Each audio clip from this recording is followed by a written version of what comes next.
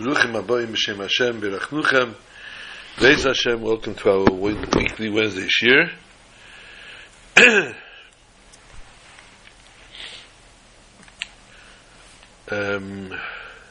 Dedicating the Shir to Shir or Shira Bas Daniel.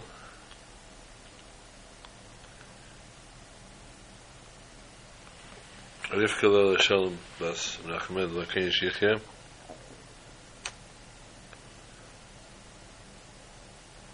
And the upcoming Yahrzeit of Hei Shvat, which once again is Rebbe Ephraim and Chananya Yom Tov Lipa. Zchus Yogan Aleinu, I'll call Yisrael. Parshas Va'era.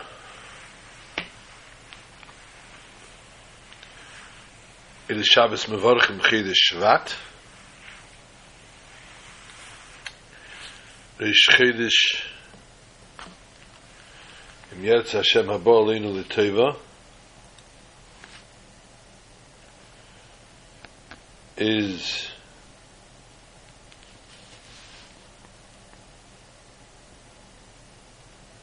one day on Monday Me'ez Shem. So the next week's shir also will be dedicated to Rebbe Ephraim.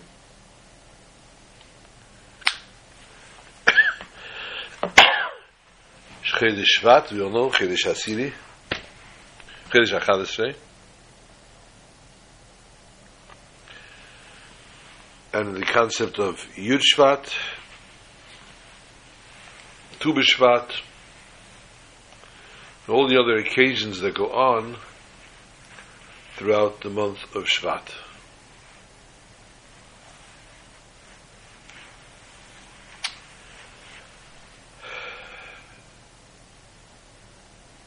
Parshas Va'era in itself is a shir that can go on for hours on end. Needless to say, we all know, we've mentioned many times, Va'era is spelled Vav Aleph, Reish Aleph. Vav Aleph is gematria 7, and therefore there are 7 makkos mentioned, 7 plagues mentioned in this week's parsha. Next week's parsha is Boi. Boi is gematria Beis Aleph 3, and therefore the last final 3 makkos are mentioned in parsha Boi.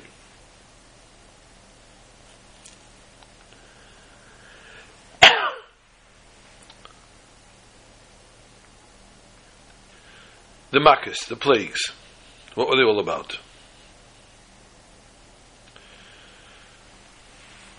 Hashem sends Moshe and Aaron, because Moshe wouldn't go himself, because Moshe wouldn't talk, etc., etc., all that transpired to get Moshe with Aaron together there, to tell Parei, let my people go. No. Anything else is needed?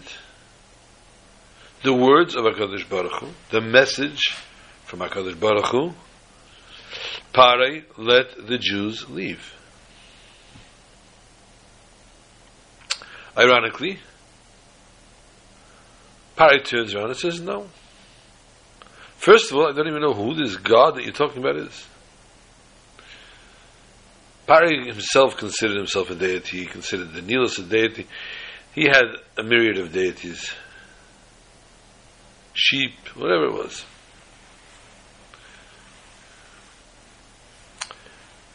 He said, no, I'm not letting the Yidden go.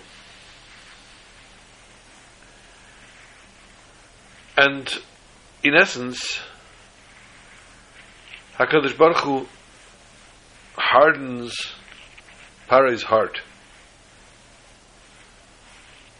Now, that's an expression you don't usually hear.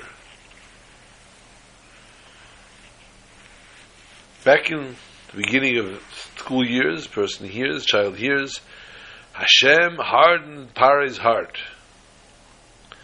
Today's days, when there's a hardened heart, the person has a heart attack. Simple as that. Hardening of the arteries, the person dies. Come on, Islam.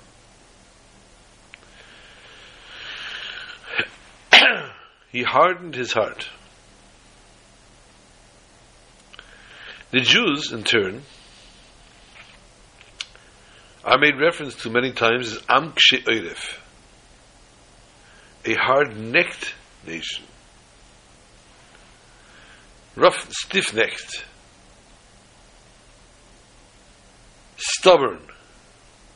But the stubbornness is mentioned in their neck, not in their heart. Whereas Parai, being a goy, first of all, and second of all,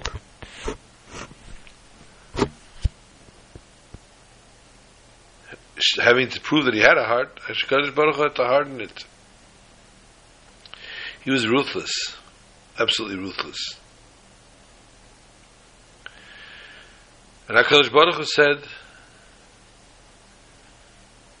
I'm going to make sure he gets punished for what he did to the Jews.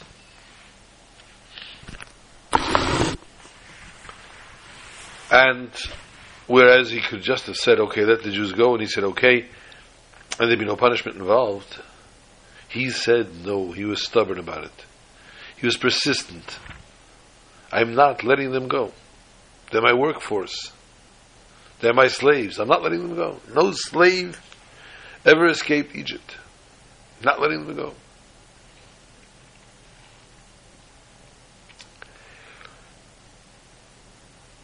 HaKadosh Baruch Hu, though, had different plans for Parai. Bnei Yisrael, as we're about to discuss, have a heart. And when a person has a heart, they learn to forgive. Maybe not to forget, but to forgive. Forgiving is a very, very great attribute. The humility of the sinner who says, please forgive me, I beg you, forgive me. I don't know what I did, why I did it, how I got into that. I am no longer that. I no longer would do such things. I would never even think of doing such a thing. I despise the person that did it.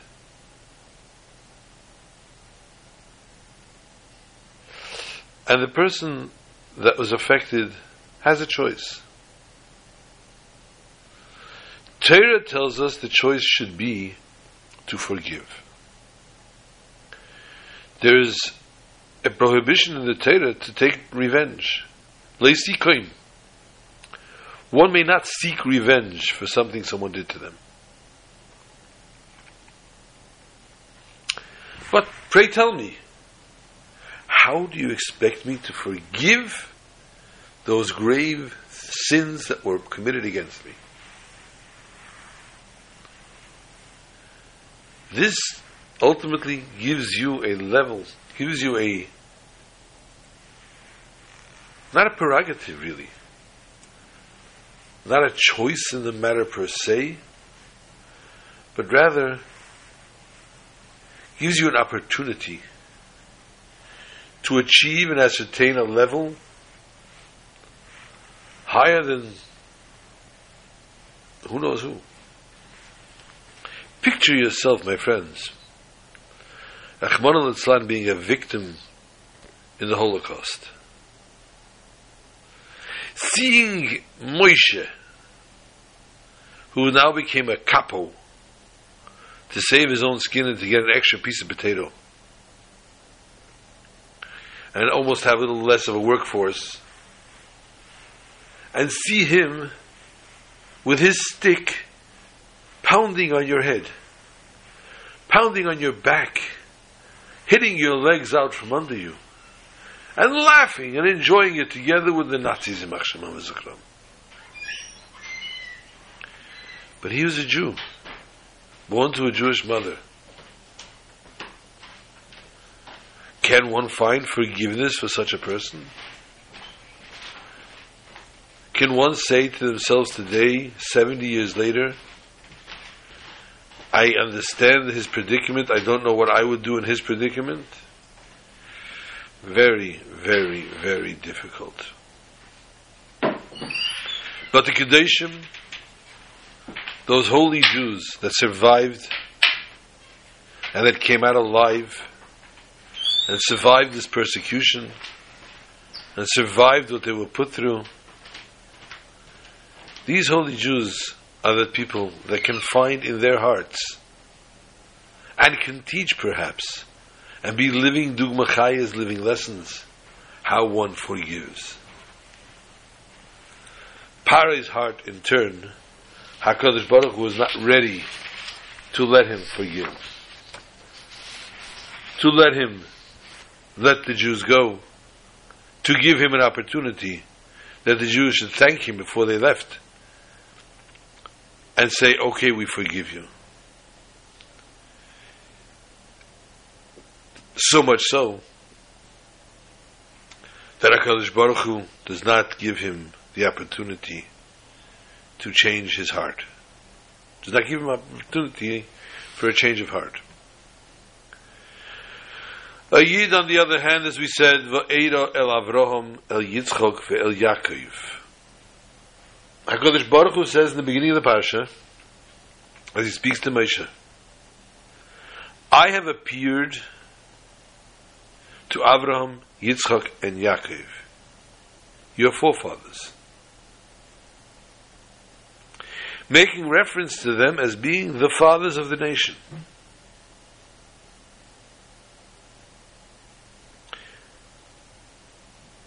And he says, HaKadosh Baruch Hu says, I'm going to fulfill the promise that I did to the forefathers, Avraham, Yitzchak, and Yaakov, to take them out of exile.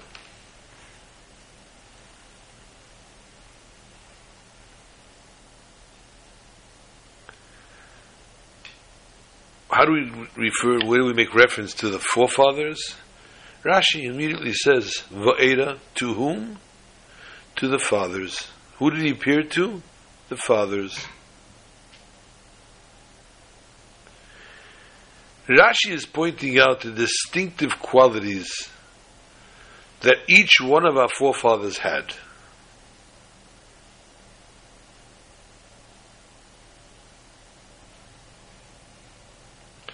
The only thing they had in common was they were our fathers. Founding fathers of the Jewish nation. That's the only thing they had in common. Avram Avinu refers to Avram, Oy Havai, my beloved. He loved me. He loved me, says HaKadosh Baruch Hu. Avram served God through love. Through chesed, kindness, and compassion, and love. And although Abraham was subjected to so many different things in his life, so many people that had put him through so much, still in all, Abraham forgave. Abraham forgave, and Abraham continued on. For his derech, chesed, was done through Ahava. He loved Hashem. Avas Hashem. Yitzchak in turn was through Yira, through fear. Pachad Yitzchak. Through fear of God. A tremendously high level. But sometimes that much easier to work with. When Rashi describes the difference between a servant that serves God out of love and a servant that serves God out of fear, Rashi says the physical servant that serves his master. The one that serves out of fear, at the first given opportunity to escape, he'll run away. Doesn't want to be subjected to the fear. Whereas the one who serves out of God, out of love, would never ever desert his master. He loves him. We are not diminishing the ava or the yira. We're not making any less of the fear or the love. But by awe and fear of heaven, Yitzchak sent us, taught us, set a precedence for us how to fear God. So if you don't do something because you love God, you do it out of the fear of God. Do it out of the fear of God, that you fear the repercussions that could happen. So whereas someone sinned against you, you in turn around and say, two wrongs don't make a right. And me to go out now and destroy this person for doing that, what do I accomplish? I'll destroy them, I'll destroy their families. I'm licking my wounds, correct. And who knows if I'll ever be able to overcome the wounds. But as we say, two wrongs don't make a right. And by going out and hurting and trying to destroy the other person, it's not necessarily going to fix your wound. And for the most part, you should know that that person probably tortured every day and every living moment, every wake moment and every sleeping moment of their lives. Are they tortured by what they've done to you?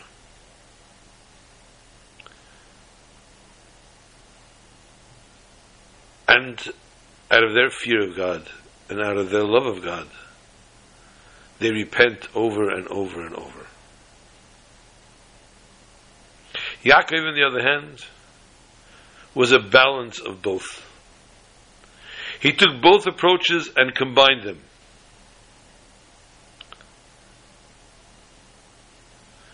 And he says, my father, and not the God of my father, and the God of Avraham, my grandfather, and the fear of Yitzchak, had this not been for me, means to say that he incorporated both, the love and the fear. Although they're unalike, love and fear, they share a commonality. Both of them inspire action. The Alter Rebbe explains Perek Dal in Tanya. Love of God motivates observances of the positive mitzvahs. And fear of God ensures they won't distance themselves from doing the loisa, say, the prohibitions. And Rashi hints to this with an emphasis that Avram, Yitzchak, and Yaakov were avos, were our fathers. The sages teach us that the principal offspring of the righteous are the good deeds. Maisim Tovim. So by describing Avraham, Yitzchak, and Yaakov as fathers, Rashi is emphasizing that their emotional attachment to God did not remain abstract, but it translated into offspring, practical good deeds. In addition, by highlighting that our forefathers were first and foremost the fathers, Rashi illustrates that more than just the remarkable qualities they exhibited in their own personal service to God as our forefathers, their main accomplishments in life were they bred and inspired successive generations to follow in God's path. And this we say in Tefillah, Le yomush mipicha, upizaracha, upizera zaracha. One should not allow it to leave. The Torah should never leave from our children or our grandchildren or any of our offspring or any of our generations. And thereby, by implementing the Maisim Tovim, the good deeds, one cements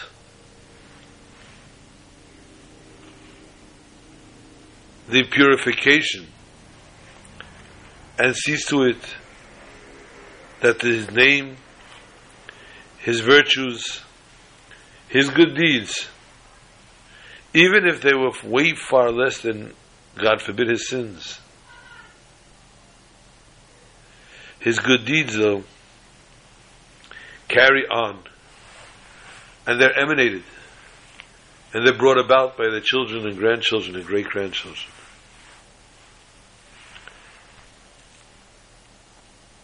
Nobody wants their imperfections, their sins, their bad qualities to be passed down to your future generations.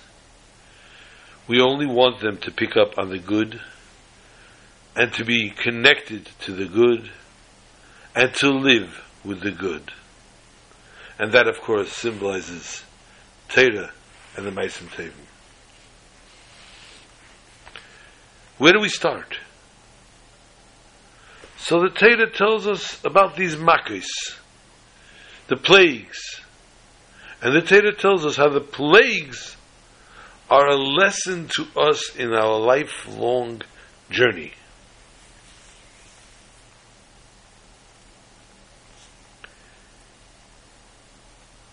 The blood and then the frogs.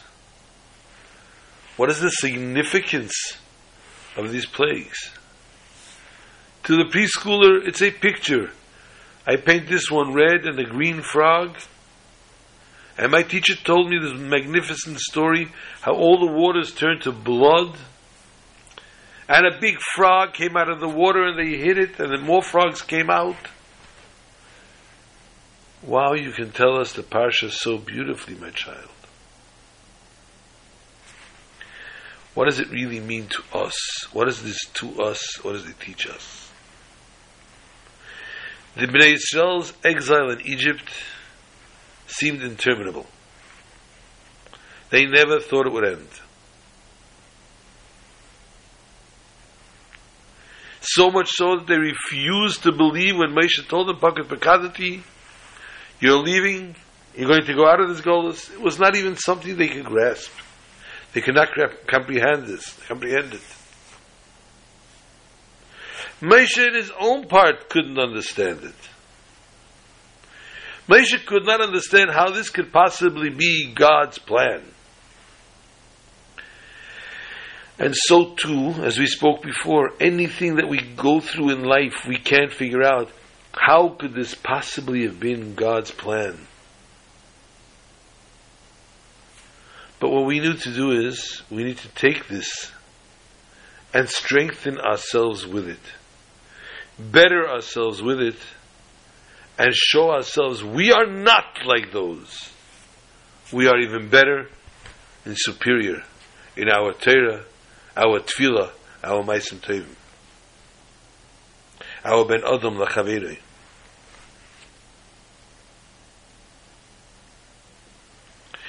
But Moshe, as much as he didn't understand how this could be good, only after the Makkos did Moshe see the master plan.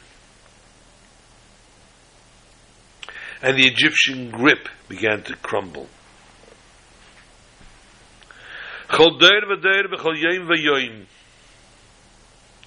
Every day, every generation, one must regard himself as though he left Egypt on that very day. Mishnah Pesachim, Perek Yud, Mishnah Heiv, keep it scored home. Tanya, the first words of Perek Mem Zayin. Egypt is Mitzrayim. Mitzrayim comes from the word Meitzar, constraint. And Chassidus explains every generation, every day, we have a constant battle that we need to strive to escape our personal Egypt. The internal constraints that hinder and restrain a person's devoted service of God. And therefore these 10 plagues represent 10 steps through which we can breach even the toughest internal barriers, freeing our souls to fully experience our attachment to God. The first plague, Dam, took place in the river, in the Nile River, where the Egyptians worshipped as a god. And this river turns to blood. We're going to go to two different explanations of this. The concept of water itself naturally is cold. You boil water, you have hot water. A hot sunny day, maybe the water will be warm. The nature of water is cold. And thereby also the Nile represents coolness, indifference towards things that are godly and holy. This attitude of coolness is the root of all spiritual ills. It's impossible for a person to remain perpetually unexcited about both holiness and the challenges of holiness. Consequently, even if a person observes all the mitzvahs, but if he does so coldly and apathetically, this detachment, Rahman al-Islam, invariably will bring him to be interested and attracted to ideas that are incompatible with the life of God and holiness. So the first and foremost crucial step towards our escape from Egypt, therefore, is to rid ourselves of the cold waters of the Nile, and to infuse our Yiddishkeit, our Torah observance with passion and excitement. So the Meitzar, this constraint that we are being wrapped in, we see now the order in which the plagues were presented. The first plague hit the water, the cold, rigid waters.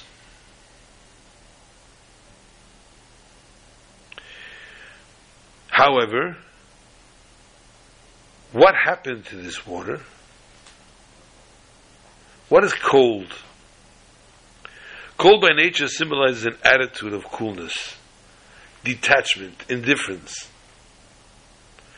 So the first plague in which the waters of the Nile were transformed into warm, life-giving blood symbolizes that we must imbue our service of God with warmth and excitement. In contrast, the second plague, the plague of the frogs,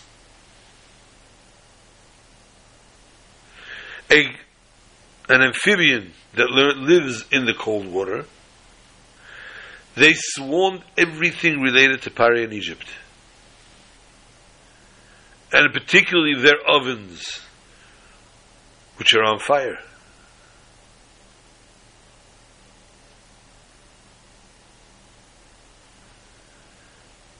This symbolizes that breaking through the internal Egypts, our internal constraints that we have, requires developing a coolness and disinterest in material passions and pleasures.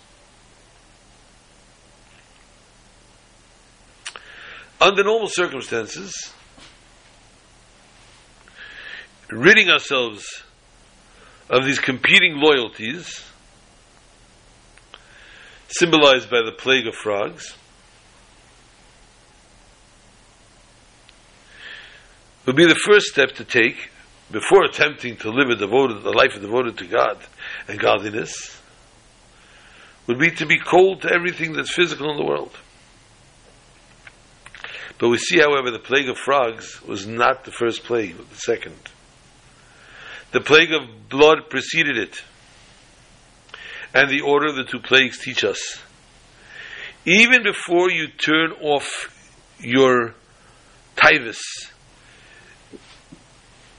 you turn off your desires for the evil and for the wicked, even before you turn off your mind frame from being connected to impurity, which one would think is what has to happen before they can start studying Torah.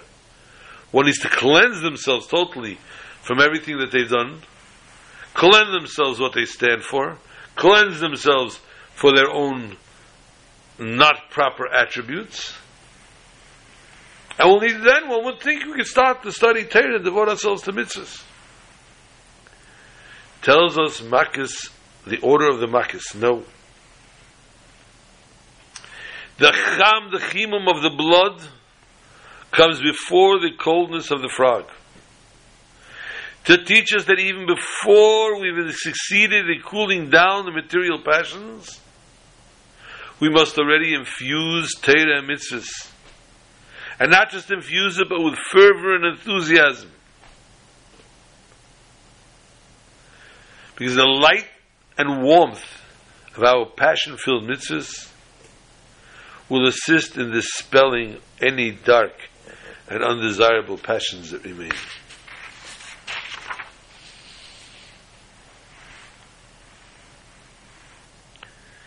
And therefore, HaKadosh Baruch Hu still turns and says to Moshe, Ani ekshe es leif Parei v'beisi es eisai ves mivsai beretz Mitzrayim. I will harden Parei's heart.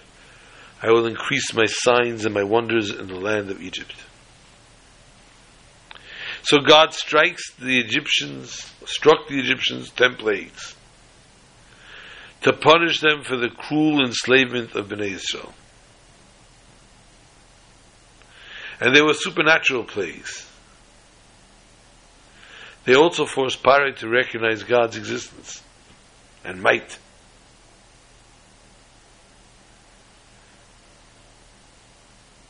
As we learned already, I've allowed you to stand in order to show you my strength, in order to declare my name is all over earth. This was the goal, shall we say, of HaKadosh Baruch Hu, to inflict Paroi until he recognizes and understands and admits.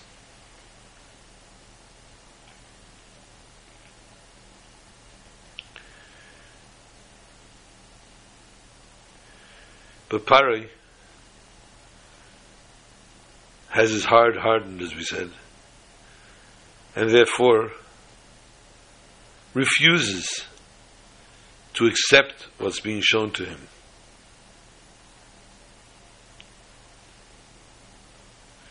But just to show the world the greatness of God was sufficient. Just this alone was sufficient of the 10 plagues. The sufficient cause the 10 plagues should be presented. Yet Rashi brings another reason. And he says, Veni ekshe, I will make hard, says Rashi.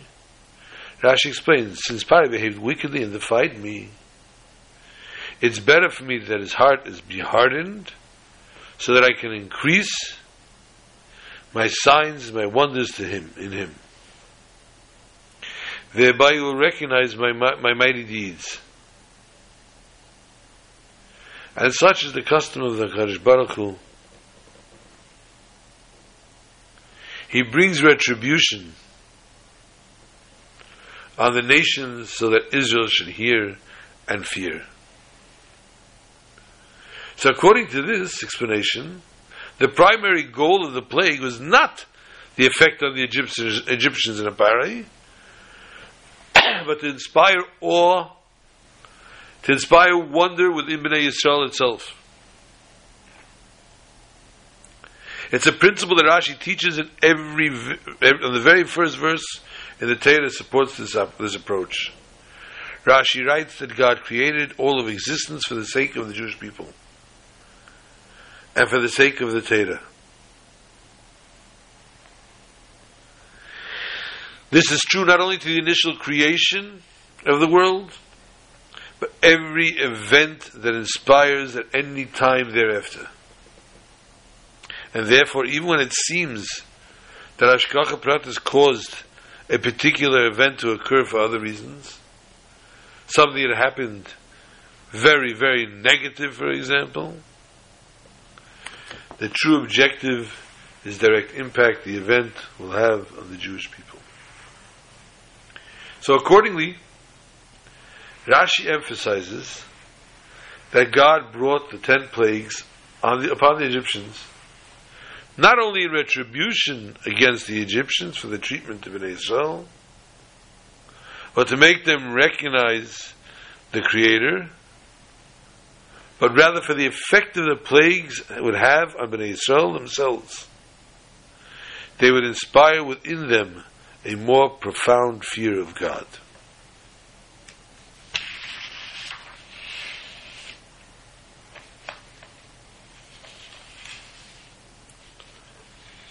Another one of the plagues is the borod, the hail.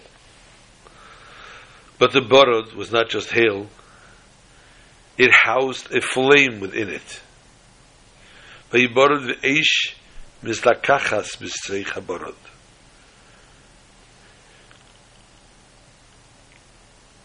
Fire was flaming within the borod, within the piece of hail. This was the 7th of the 10 plagues. I skipped the whole bunch, obviously. God caused this devastating hailstorm to literally wreak havoc upon Egypt once again. It struck all the people that were outside, all the livestock that was outside, and it crushed the remaining crops that still had not been destroyed by the previous plagues. The crops, the trees. In addition, says the Torah, the balls of ice miraculously contained fire. What is the purpose of this unusual and doubly miraculous plague, since fire and water don't coexist?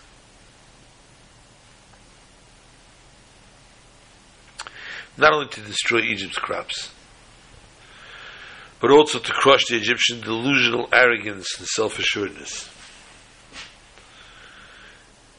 Egypt did not depend on rain, as we said before. The irrigation of its crops did not come from the rain. Rather, from time to time, the waters of the Nile would rise, and it had its own passageway where it had to go through pools, canals, and the entire land would be irrigated.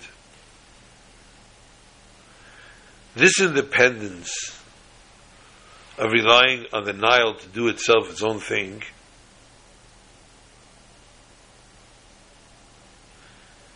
led the people of Egypt to believe that they were self-sufficient, not at God's mercy, Chas v'Shalom, for survival.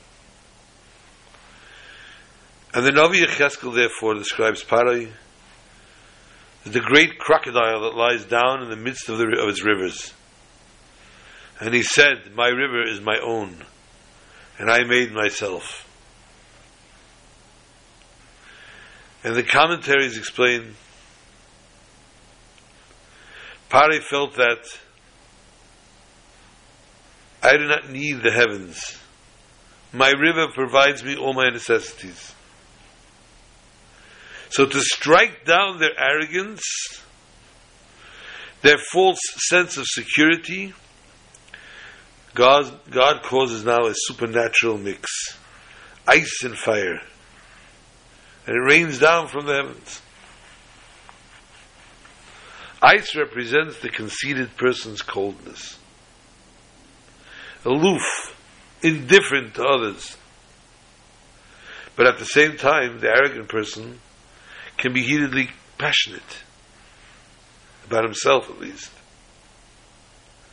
So those two manifestations of arrogance are in fact two sides of the same coin. Because the conceited person's icy coldness towards others is due to his obsessiveness of his own, how he adores himself. And accordingly, God crushed the Egyptians' arrogance with the plague of hail, the combination of fire and ice.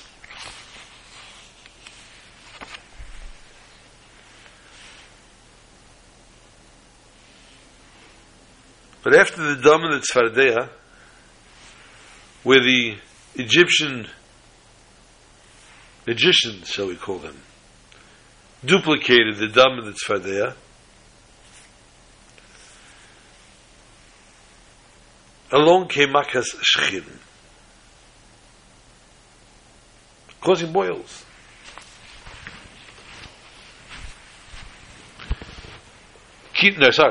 Comes along Makas Kinim, which were so small that they couldn't be duplicated. Moving on to the Makkah Dever and then Shchin. The commentaries ask, why do we find that Shchin they could not duplicate?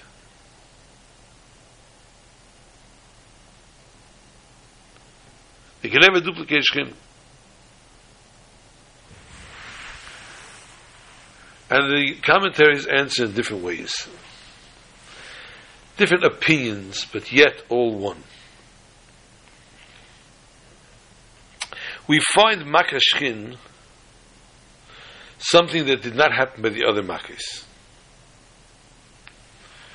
This Makkah was commanded but to Moshe and to Aaron to do some natural action. Not just lifting a staff, hitting the water, smiting the water, and having it turn to blood, or having a frog come out, etc. Something physical needed to be done here. First of all, they had to take hands full of these ashes, which were still burning. Secondly, it wasn't enough to take the handful. It had to be Moshe's both hands and Aaron's both hands. Thirdly, Moshe had to rear back and throw it with all his might, and it dispersed all over Egypt.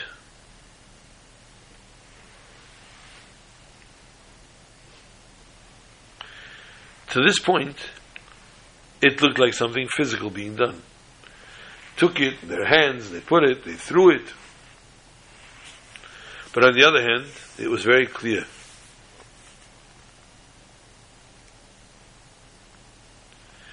That the truthful part of this thing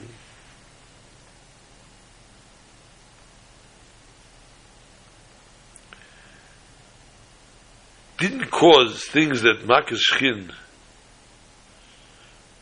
was able to affect. For you throw the piach, you throw these ashes, they weren't hot anymore. And when Moshe threw them all his might, both handfuls, and then Aaron, it couldn't possibly have reached the entire Egypt. But the fact that Shalei Yuchlu Hachatumim Lamed Ifnei Moshe, the magicians could not stand in front of Moshe any longer. They couldn't find their hands and feet. They could not begin to understand this plague. Although they figured out already before that God could do everything. So that's great. God could do anything. It comes from heaven. Coming from heaven, God could produce anything. But here the human being is throwing it. An open miracle.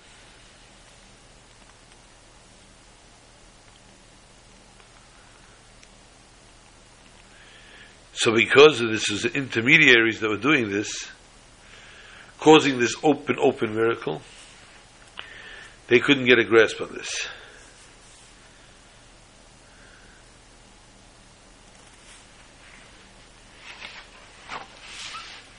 The famous pasuk b'chol der v'der chayim v'yayim chayiv adam niras esatzmei ki yotzim Mitzrayim. When it comes to the actual makkahs, to the plagues, if you're keeping score in the Haggadah, there's a machlekes. Shmeis Rabbah elaborates on this more. The machlekes is between Rabbi Eliezer and Rabbi Akiva. Rabbi Eliezer says each plague had 4 parts, had 4 plagues within it.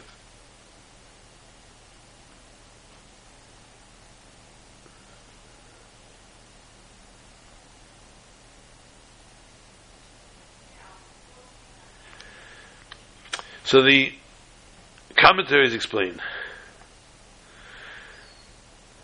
I'm sorry. Rabbi Eliezer says there are 4 makkahs. Rabbi Akiva said there were 5 within each makkah. And the commentaries explain what is their dispute.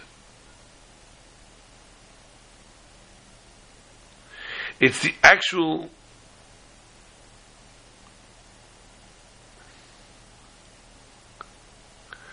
loss for a word. The actual way that the makkahs were produced. 4 symbolizes the 4 different foundations: Eish, Ruach, Mayim, and Ofar.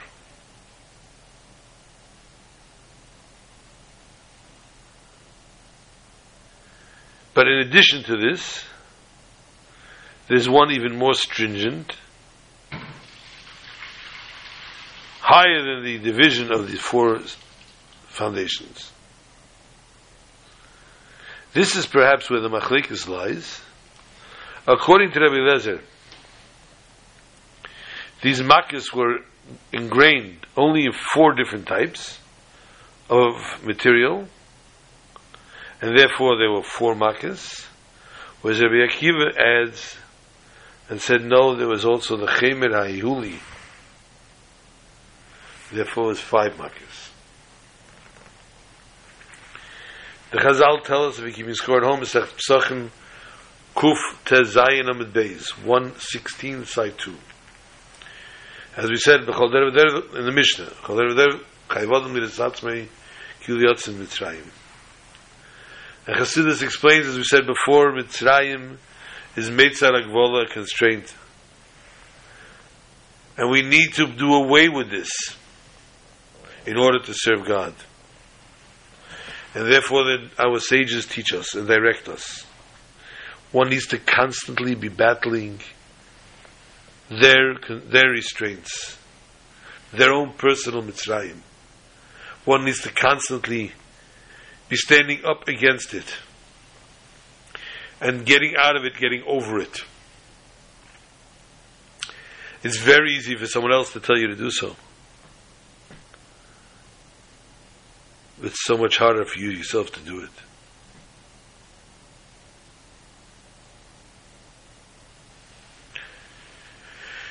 To feel that you were wronged and to be able to pull yourself out of it.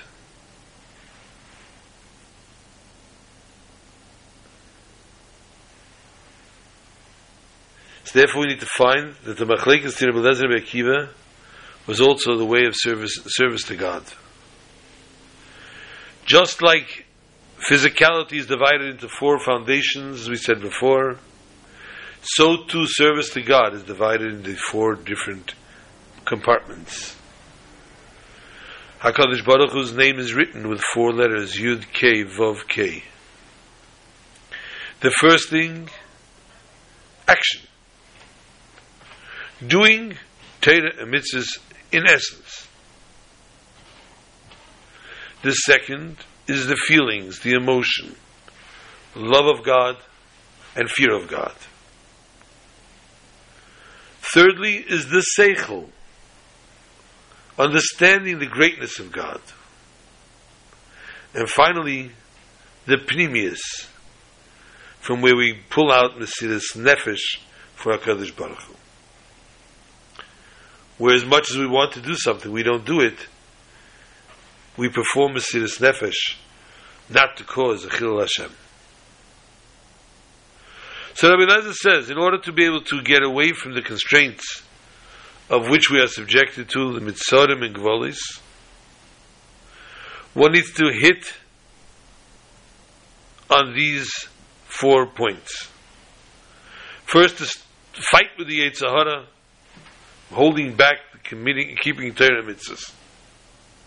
To strengthen over the emotions, Shema Yemra Briyas. Afterwards, to alight yourselves from what the mind frame could be and from the fear of the presentation. And finally, to achieve Mesiras Nefesh, which is in the finest and the most beautiful way. Thank you. To attest that the Mesiras Nefesh was pure from any kind of even iota of selflessness, of saying Ani, I.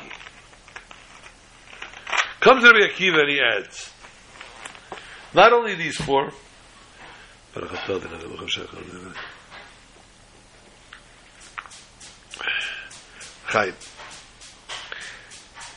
there's a 5th that we need to hit. The Etzem HaNefesh. This point, this Nekuda Pnimius, that's in the depth, in the deepest part of each and every Jew. It needs to actually, this Pintel Yid has to reach the Etzem HaNefesh.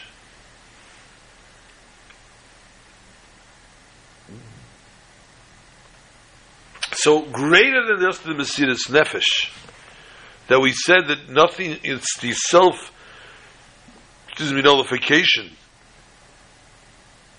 The Mesiras Nefesh of a level where I don't say anything, it's not me, no, I'm not doing it for myself. I'm not doing this for my own personal gain. Greater than that is that we should reach and achieve on a personal level, ascertain the greatness with God. Just to simply put these words, it's not enough that a Jew should say, should sit and learn Torah and be Mekayim its mitzvahs. One needs to remove themselves from their constraints, their inner struggle, their strange actions, their strange thoughts, their strange beliefs. One needs to have a pure heart from the most inner essence of the person and be filled only with Avas Hashem, love of God, and Yiras Hashem, fear of God. And so too the mind needs to be full with the greatness of God and recognition of the greatness of Torah and mitzvahs.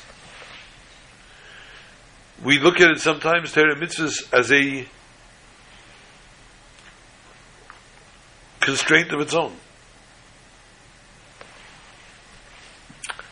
I can't talk Lashon Hara. Everybody knows about it, but I can't talk it. I'm not allowed to say it. As known as the fact is, can't say it. To take nekama, to avenge oneself after someone did the worst of worst.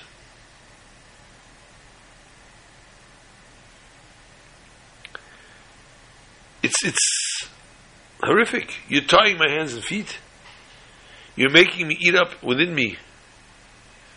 Tells you the Torah, no, it's not within you. You're not you.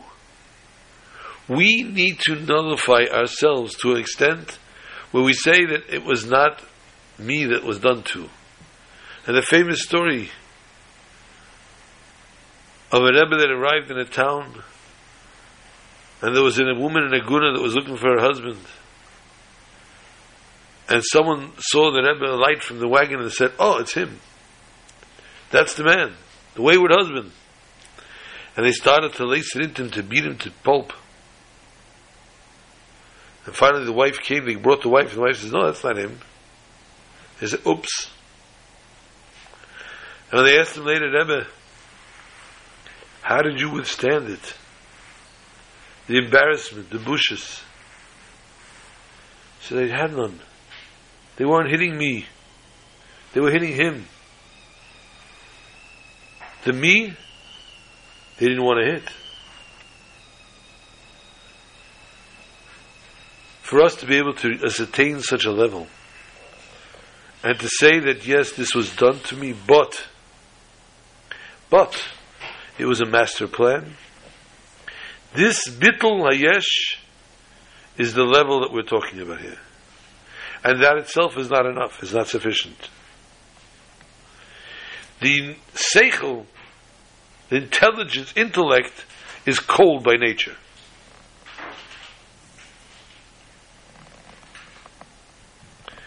And this could be lit up with hislavus, that it needs to be Favedis Hashem. And therefore we need to be pedits. These boundaries of Seichel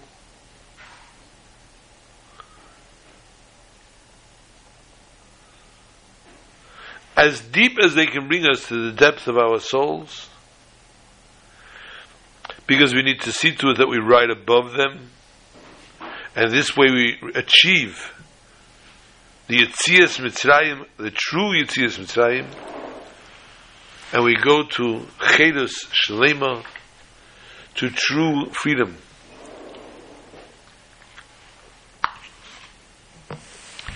And we'll reach to the level of Bayal Pare as we talk about by Mincha, and we'll talk next week in Mitzvah Hashem. Hopefully Mitzvah Hashem will be, by then, surely will be in Yerushalayim Ir HaKodesh, all of us, Besuka Achas, Belev Echad, Keish Echad,